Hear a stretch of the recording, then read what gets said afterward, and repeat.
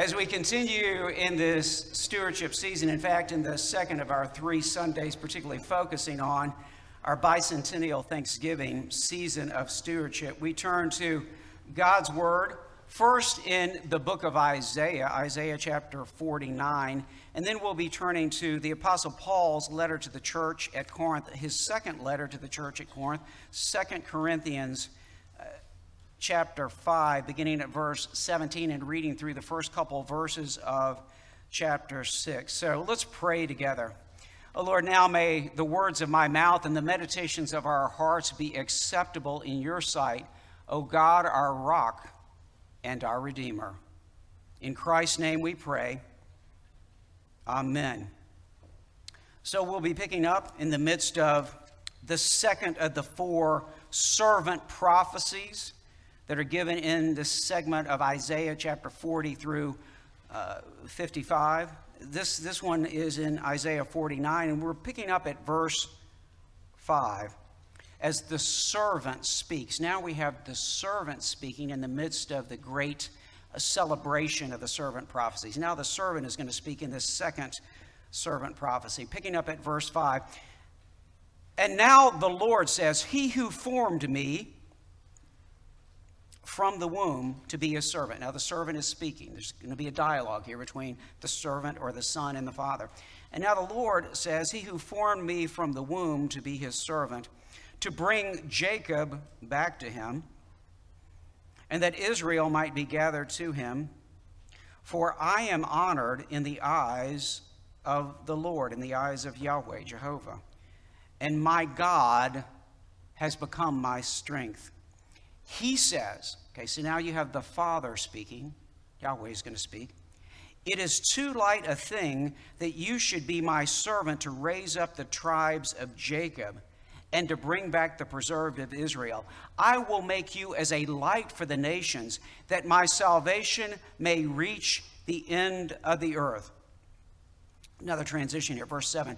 Thus says the Lord, the Redeemer of Israel and his Holy One, to one deeply despised, abhorred by the nation, the servant of rulers. Kings shall see and arise, princes, and they shall prostrate themselves because of the Lord who is faithful, the Holy One of Israel who has chosen you. Thus says the Lord, in a time of favor I have answered you. In a day of salvation I have helped you. I will keep you and give you as a covenant to the people, to establish the land, to apportion the desolate heritages, saying to the prisoners, come out, and to those who are in darkness, appear. They shall feed along the ways. On all bare heights shall be their pasture. They shall not hunger or thirst. Neither scorching wind nor sun shall strike them. For he who has pity on them will lead them, and by springs of water will guide them. And I will make all my mountains a road, and my highways shall be raised up. Behold, these shall come from afar, and behold, these from the north and from the west, and these from the land of Syene.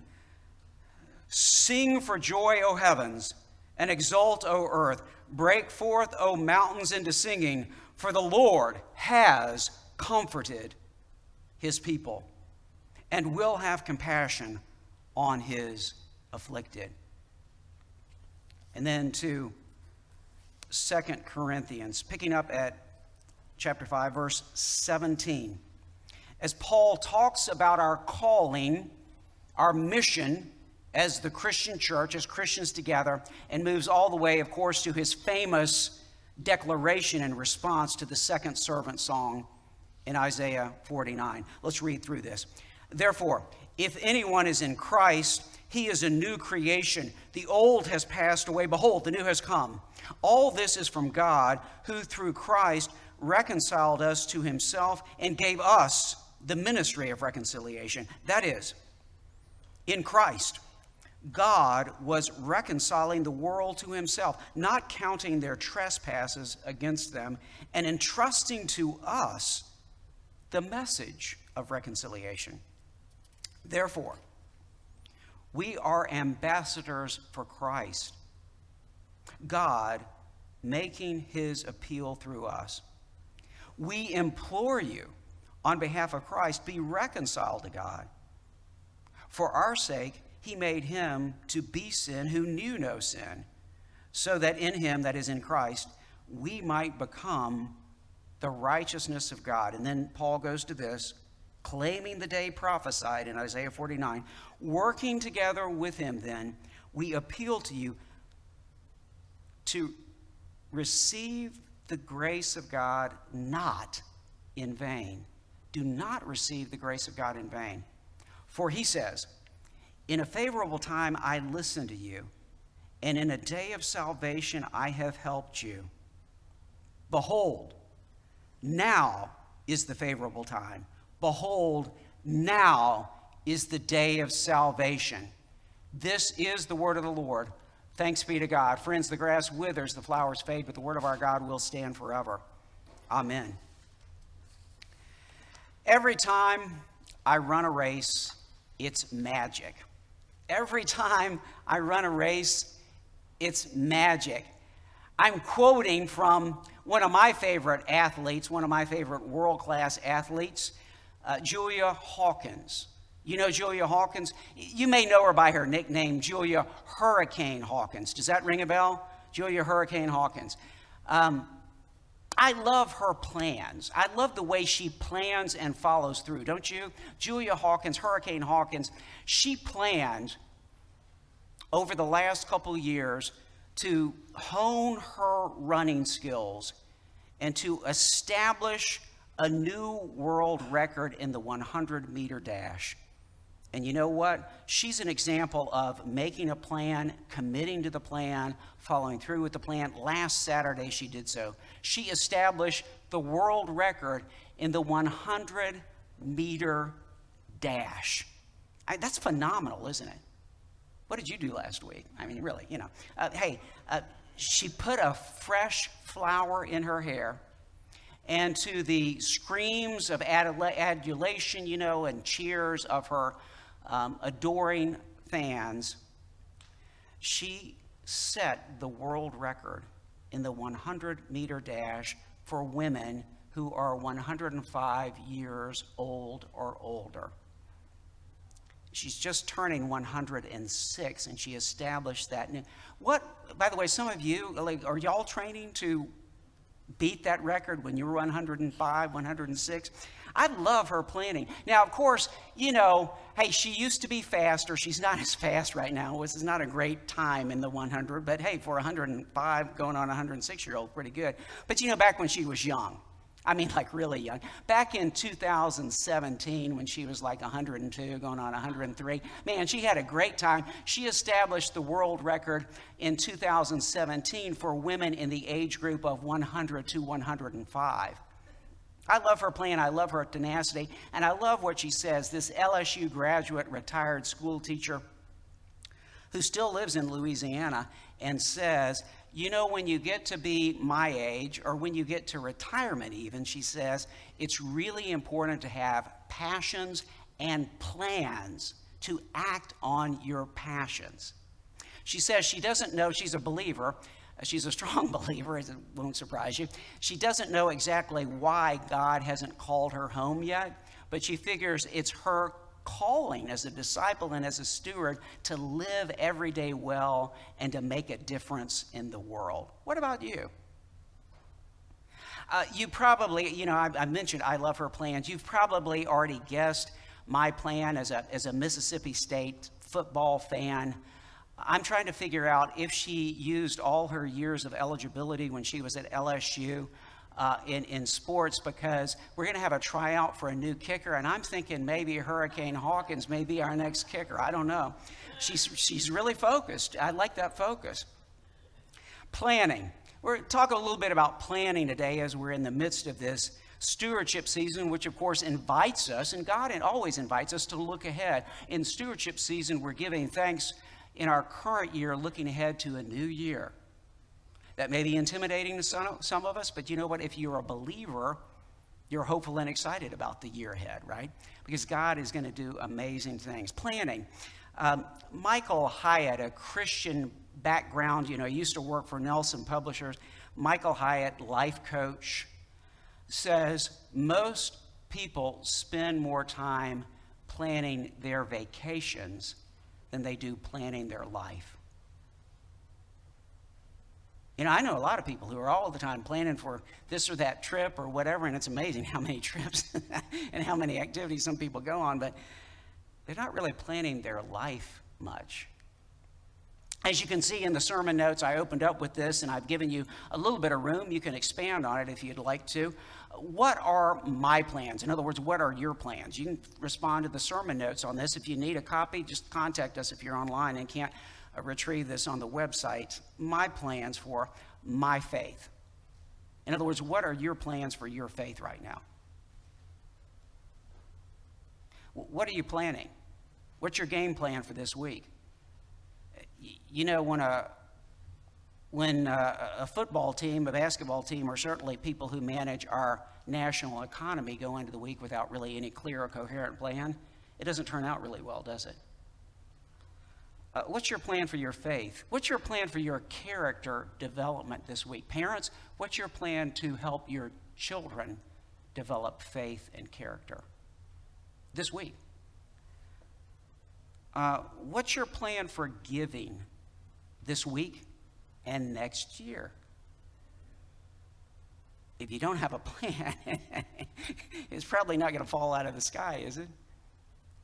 You pray for it, pray for God's inspiration, but God expects us to follow through with planning.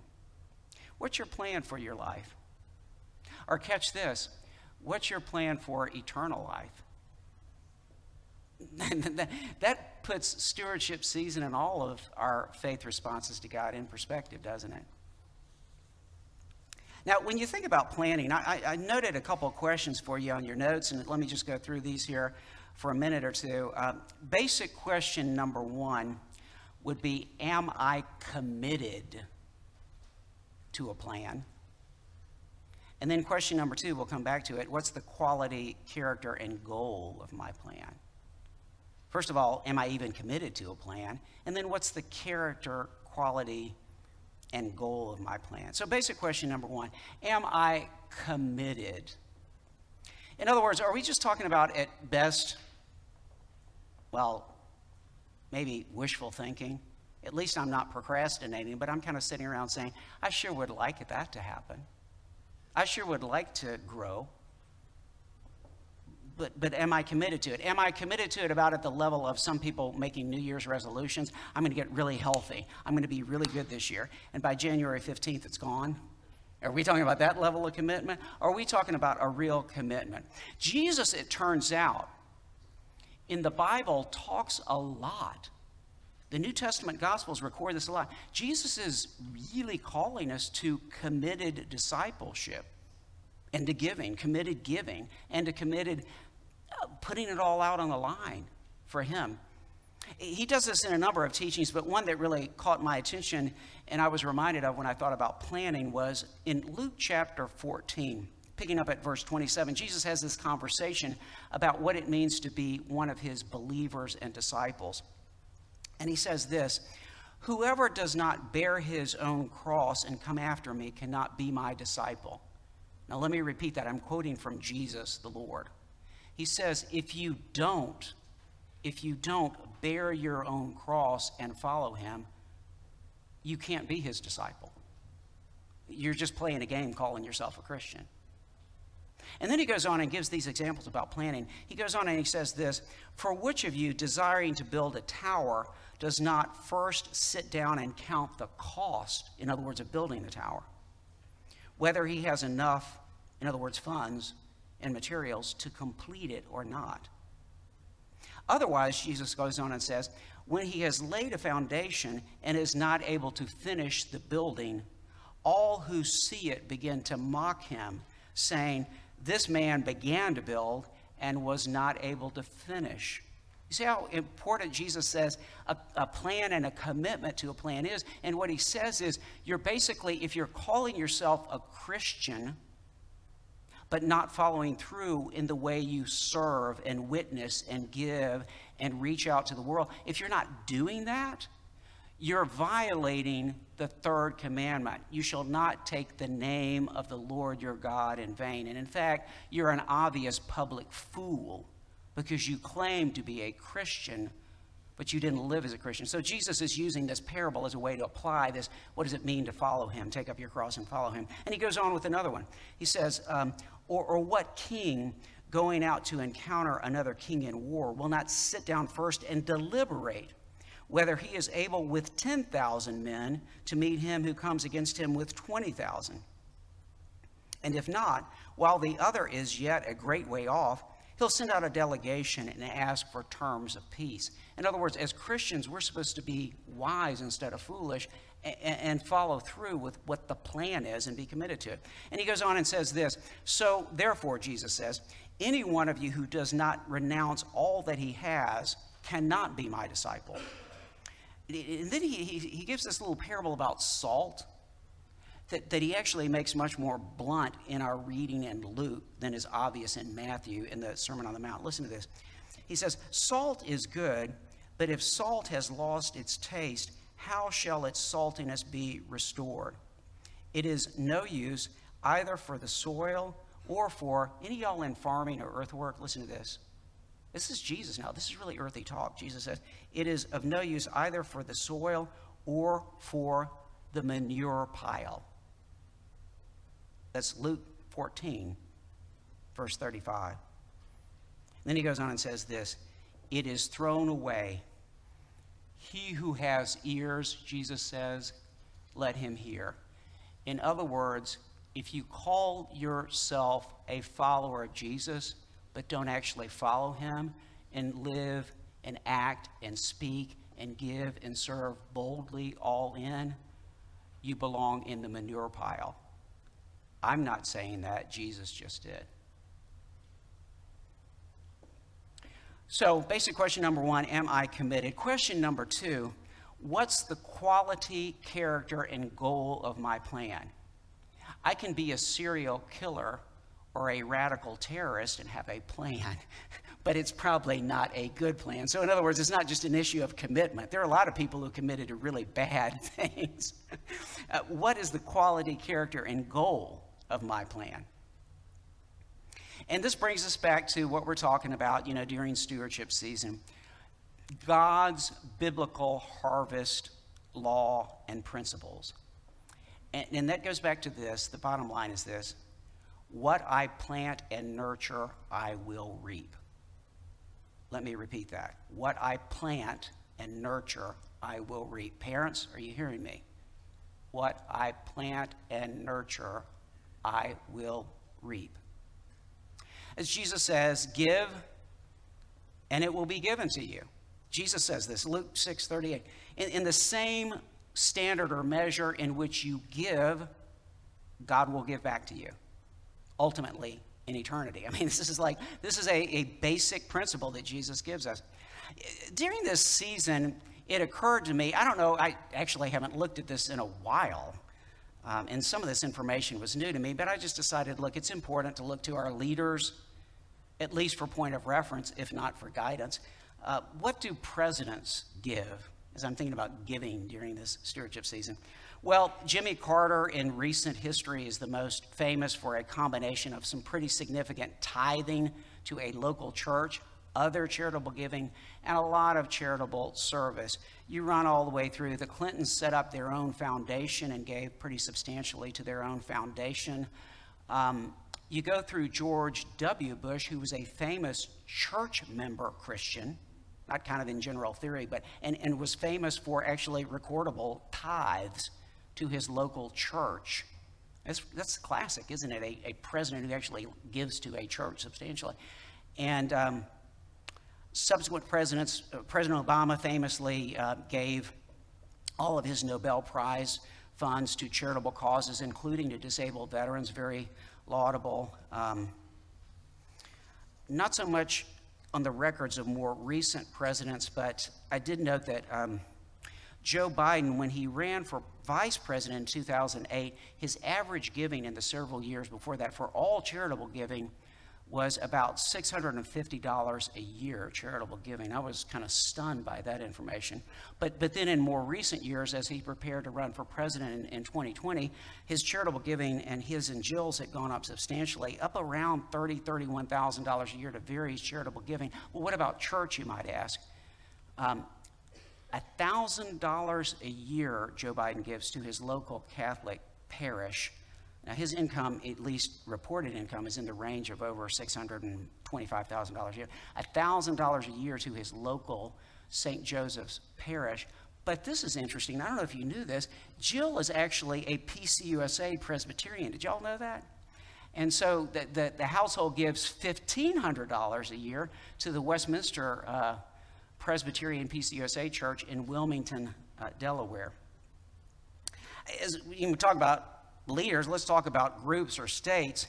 I recently seen a report, and I went back and checked this, and yeah, sure enough, the WalletHub survey of states' population generosity per capita in 2020, Mississippi, I'm sad to say, is 43rd of the 50 states in charitable giving. Not real good, right? Now, I know folks around here, I know you all, by the way, I can tell you, because God has really blessed this church, a lot of faithful, generous folks, but our state's not looking really great in comparison to other states, so we may want to be light and inspiration to other people in our community and in our state. And I was thinking about this, well, maybe this is a South-North thing. No, sure enough, Georgia ranks second in charitable giving, and you can say, well, hey, they got Atlanta, all this, that, and the other thing. Well, okay, Arkansas ranks 10th. Arkansas ranks 10th in charitable giving. Mississippi, 43rd. Alabama, 23rd. All this kind of brings us back to, fortunately, we don't have to rely on our generosity, right, for our salvation. In fact, that's the gospel. The gospel comes from God's generosity. I love that emphasis in the family devotional guide. We can thank God for his plan. And that's what we're doing today. Thanking God for his generous plan of saving grace. So as you can see in the sermon notes too, if you're following along with those, let's go to number one. I want to invite you today, by God's word and by God's grace, to thank God for revealing his gospel plan 700 years before Christ. Isn't that amazing? 700 years before Christ in the first New Testament. Now, you can go back and get more information if you go back and check out the video that we posted of this past Wednesday night's Bible study. I went into this a lot more extensively in the second half of that wrap-up of the Old Testament. But just a few notes on this. It is just amazing to think about it. As I said early in this series on Isaiah, Isaiah is commonly called the fifth gospel. In other words, Matthew, Mark, Luke, John, and then Isaiah is the fifth gospel. But as I said at the beginning of this series, I would refer to Isaiah as the first of the five gospels. So Isaiah, Matthew, Mark, Luke, John. But then it struck me, and this is what it's kind of an interesting insight as we looked at this Wednesday night, that Isaiah chapters 40 through 66 is really the first New Testament. Let me repeat that. Isaiah chapters 40 through 66 is really the first New Testament, and it's 700 years before Jesus actually comes. Because as we said, and again, more detail in the Wednesday night study, of course, but just framing this out. So there are how many books in the New Testament? 27, right? How many chapters from Isaiah 40 at this key turning point in the book of Isaiah through 66? 27. Is that by accident? What do you think? Now, the chapters obviously are later imposed, but they pretty much frame out the flow of Isaiah. So you have these 27 segments of development that relate to the fact that, hey, you get to the New Testament, there are 27 books. And really, as we said on Wednesday night, you frame it out, and there's 3 groups of 9 chapters. The triad of Ennead, in other words. So, in other words, you've got Isaiah 40 through 48, Isaiah 49 through 57, and then Isaiah 58 through 66. And as we said, it's really as close as you get in the entire Old Testament to a theology proper. In the same way, the book of Romans is the closest you get to a theology proper in the New Testament. because we move from the first segment of the first 9 chapters being focused heavily on God the Father and Yahweh, Jehovah, as the Redeemer of Israel, who promises he's going to redeem his people and goes all the way through his covenant promises, right? Remember, Isaiah 40 through 48. And then we get the action plan moved into full force in Isaiah 49 through 57, centering on the fact that the servant is God's son and that the gospel plan for redemption of Israel turns out to be to the entire world.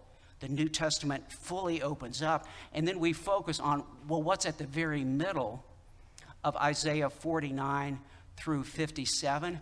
The cross, right? Isaiah 52 and 53. Jesus dies on the cross for our sin, fourth servant song, okay? And then rises again to see light, fourth servant song, Isaiah chapter 53. And then we move on to the emphasis in Isaiah, the final segment of the 9 chapters, 58 through 66. And it's just kind of amazing, you know, when you see this, that the emphasis is on, okay, so we've had the Father and the Son. What would come next? The Holy Spirit. And what does the servant himself say in Isaiah 60 and 61? The Spirit of the Lord is upon me. And all of a sudden, the emphasis is on sanctifying a people unto God. So in other words, we've had the justification in the second of the 3 segments, in the middle there, with the cross and the atonement. And then we move to sanctification and glorification of God's people and of God's people as the new Zion, and for the new heaven and the new earth, which the Holy Spirit is ushering in. So in other words, as we said Wednesday night, this pretty much runs us all the way from the beginning of Matthew, all the way through the prophecies of Revelation, ending with the new heaven and the new earth, right? And the new Zion. So it's incredible, this plan that God gave through Isaiah 700 years before Jesus was even born, and obviously way in advance of the new heaven and the new earth in Isaiah. It's just an amazing plan. So I want to invite you to thank God for the power of his plan. Number 2, let's thank God that he gave Jesus the mission that he gave Jesus. Not just to, as the Messiah of Israel, to redeem Israel and save Israel, but to bring salvation to Gentiles too. Most of us here, online probably, and definitely I can tell you because I'm looking at the group here in the sanctuary, most of you are Gentiles, not Jews. Pretty much almost all of you, not quite, are Gentiles, not Jews. And you know what the plan is in Isaiah 40 through 66? It opens up salvation to Gentiles. That's what God's saying in this pivotal passage that we read from Isaiah 49. Look at this. Isaiah 49, verse 5. And now the Lord says, this is Jesus, or the servant speaking, and now the Lord says, he who formed me from the womb to be his servant, to bring Jacob back. That's Israel, that's Jewish people. And that Israel might be gathered to him, for I am honored in the eyes of the Lord, and my God has become my strength. In other words, he's sending me as the Messiah of Israel. That's verse 5. But then listen to verse 6. This is what the Father says to the Son. Verse 6. It is too light of a thing that you should be my servant to raise up the tribes of Jacob and to bring back the preserved of Israel. Here's the full gospel here. I will make you as a light for the nations, so that my salvation may reach the end of the earth. That turns out to be the plan. What a great plan. Anybody excited that you're saved by grace through Jesus Christ, extending the mission to you as a Gentile? Yeah, this is it right here, right? Isaiah 49, 6. And then it goes on. And by the way, this is kind of picks up on what was already pre-prophesied, I guess I would say, back in the first servant song in Isaiah 42, 6. But then moving on to 49, verse 7. Thus says the Lord, the Redeemer of Israel and his Holy One. And then notice this, the prophecy of the cross. Already when we get to the second of the 3 segments of Isaiah 40 through 66, the cross is appearing, right? Listen to this. Verse 7. Thus says the Lord, the Redeemer of Israel, his Holy One, to one deeply despised, abhorred by the nation. In other words, your own people, the Jews, are going to reject you. This is right there. 49:7. Y'all see this? Right at the pivot point of the New Testament in Isaiah 40 through 66. One deeply despised, abhorred by the nation, the servant of rulers. But then listen to this. This is all the way to the end. Listen. Kings shall see and arise, princes, and they shall prostrate themselves. In other words, you were rejected and abhorred, but everyone's going to end up bowing down to you. God's already showing Isaiah this, and Isaiah recorded as Isaiah 49:7. Kings shall see and arise, princes, and they shall prostrate themselves because of the Lord who is faithful, the Holy One of Israel who has chosen you. Awesome. And then number 3, thank Jesus for perfectly fulfilling the plan and giving us the day of salvation now. That's what the Apostle Paul is saying in 2 Corinthians. I want you to understand this. In the servant prophecy, thus says the Lord, in a time of favor I have answered you. In a day of salvation I have helped you. I will keep you and give you as a covenant. In other words, Jesus himself is the New Testament. Y'all understand this? Jesus himself, in himself, is the covenant of salvation. I will give you as a covenant to the people to establish the land, to apportion desolate heritages. So here's what Paul says on this. Do not receive God's grace in vain. I mean, you want to talk about a manure pile issue. That's really a manure. To actually receive the gospel but not act on it. So Paul says this in 2 Corinthians 1:6, chapter 6, 1 and 2. He's claiming Isaiah 49 and saying it's now here. Working together with him, then, we appeal to you not to receive the grace of God in vain. Verse 2, 2 Corinthians chapter 6, verse 2. For he says, in a favorable time I listened to you. In a day of salvation I have helped you. Now then, this is Paul in the second part of verse 2. Look at what he's saying. 2 things. Behold, now is the favorable time. And again, let me repeat, Paul says. Behold, now is the day of salvation. In other words, Paul says, God is handing you the whole plan, Christian, and you better act on it. Otherwise, you will have received the gospel in vain. So we urge you, brothers and sisters, Paul says, act on it. Now is the day of salvation. Throw yourself fully into the plan and live glorifying God and bringing his salvation to others. Worship, serve, give. And again, back to the harvest plan. You have to understand what Paul is saying here. Timeliness is key to the harvesting and the planting. Okay? If I don't plant at the right time, what kind of harvest am I going to reap? Farmers? By the way, if I never plant at all, if I never give at all, what kind of harvest? There's no harvest at all. Okay? So receive the day of your salvation and act on it. This is what Paul is saying. This is what God's word is saying through 2 Corinthians. Receive the day of your salvation, act on it in a timely way. Be reconciled to Christ, join his church mission, and thank God for planning and blessing FPC. A final note on planning. Not only as we give, and of course we have this response with the pledges today, but I also want to remind you, hey, in former generations, folks thought about planning to give to the Lord as they also joined the church triumphant. This church is blessed with some funds that date back, 75, 100 years to people who thought like that. More recently, I shared with you, just a few years ago, right after I came here, Frank Jackson, who's gone on to the church triumphant, gave a house. And we used a fund that had been built up from the proceeds of a gift of an extra house that he had to pay for almost half of that pay down of the debt that had been an albatross around our neck for more than 15 years. And then Friday afternoon, John Scott gave me a call and wanted to stop by. And he stopped by the office and he told me, Roy Scott, Dr. Roy Scott, who came to the Lord just a few years before he died, I baptized him here at this font just a few years ago when he was about 90 years old.